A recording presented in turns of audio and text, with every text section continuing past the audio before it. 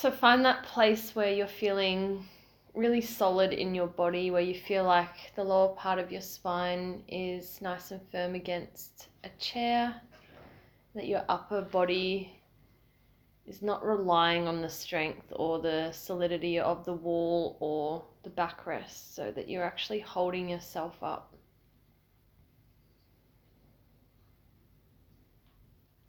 But ultimately, just find a position where you feel like you can get enough breath all the way down to the belly, filling all of the lungs.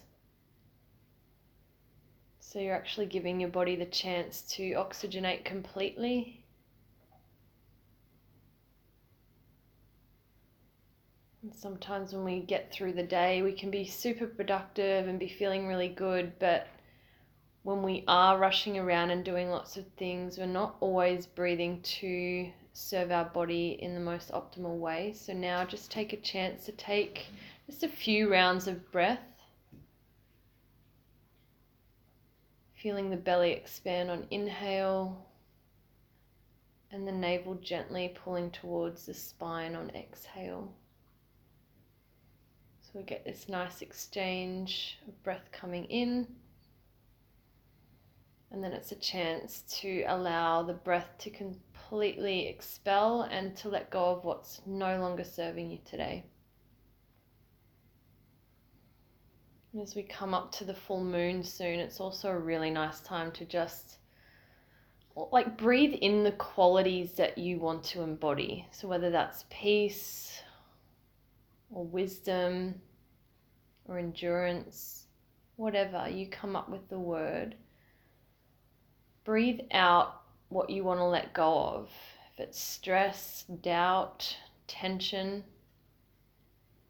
and just do that for a few rounds, breathing in the qualities that you wish to embody or amplify, and then breathe out what's not serving you so you can make more space for the things that do.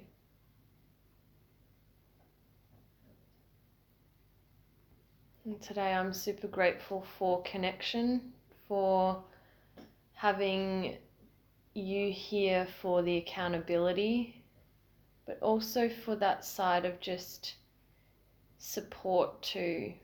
Just to be able to hang out, to be able to go off and do my own thing, but then to also re-huddle here at dinner time and to kind of hang out, catch up and remind each other why we're doing what we do and what we're grateful for, and it just kind of keeps that momentum rolling. So I'm really grateful for you, Josh, and having the mitts here too. And I sent Sarah a voice message earlier because she's not here at the moment, just letting her know how grateful I am for her and that we can do gratitude at any time of the day. So it's a perspective of attitude, and it doesn't just have to be before dinner. So wherever you are today, if you're listening to this later, just know that you can choose gratitude at any time, anywhere. Let's feast.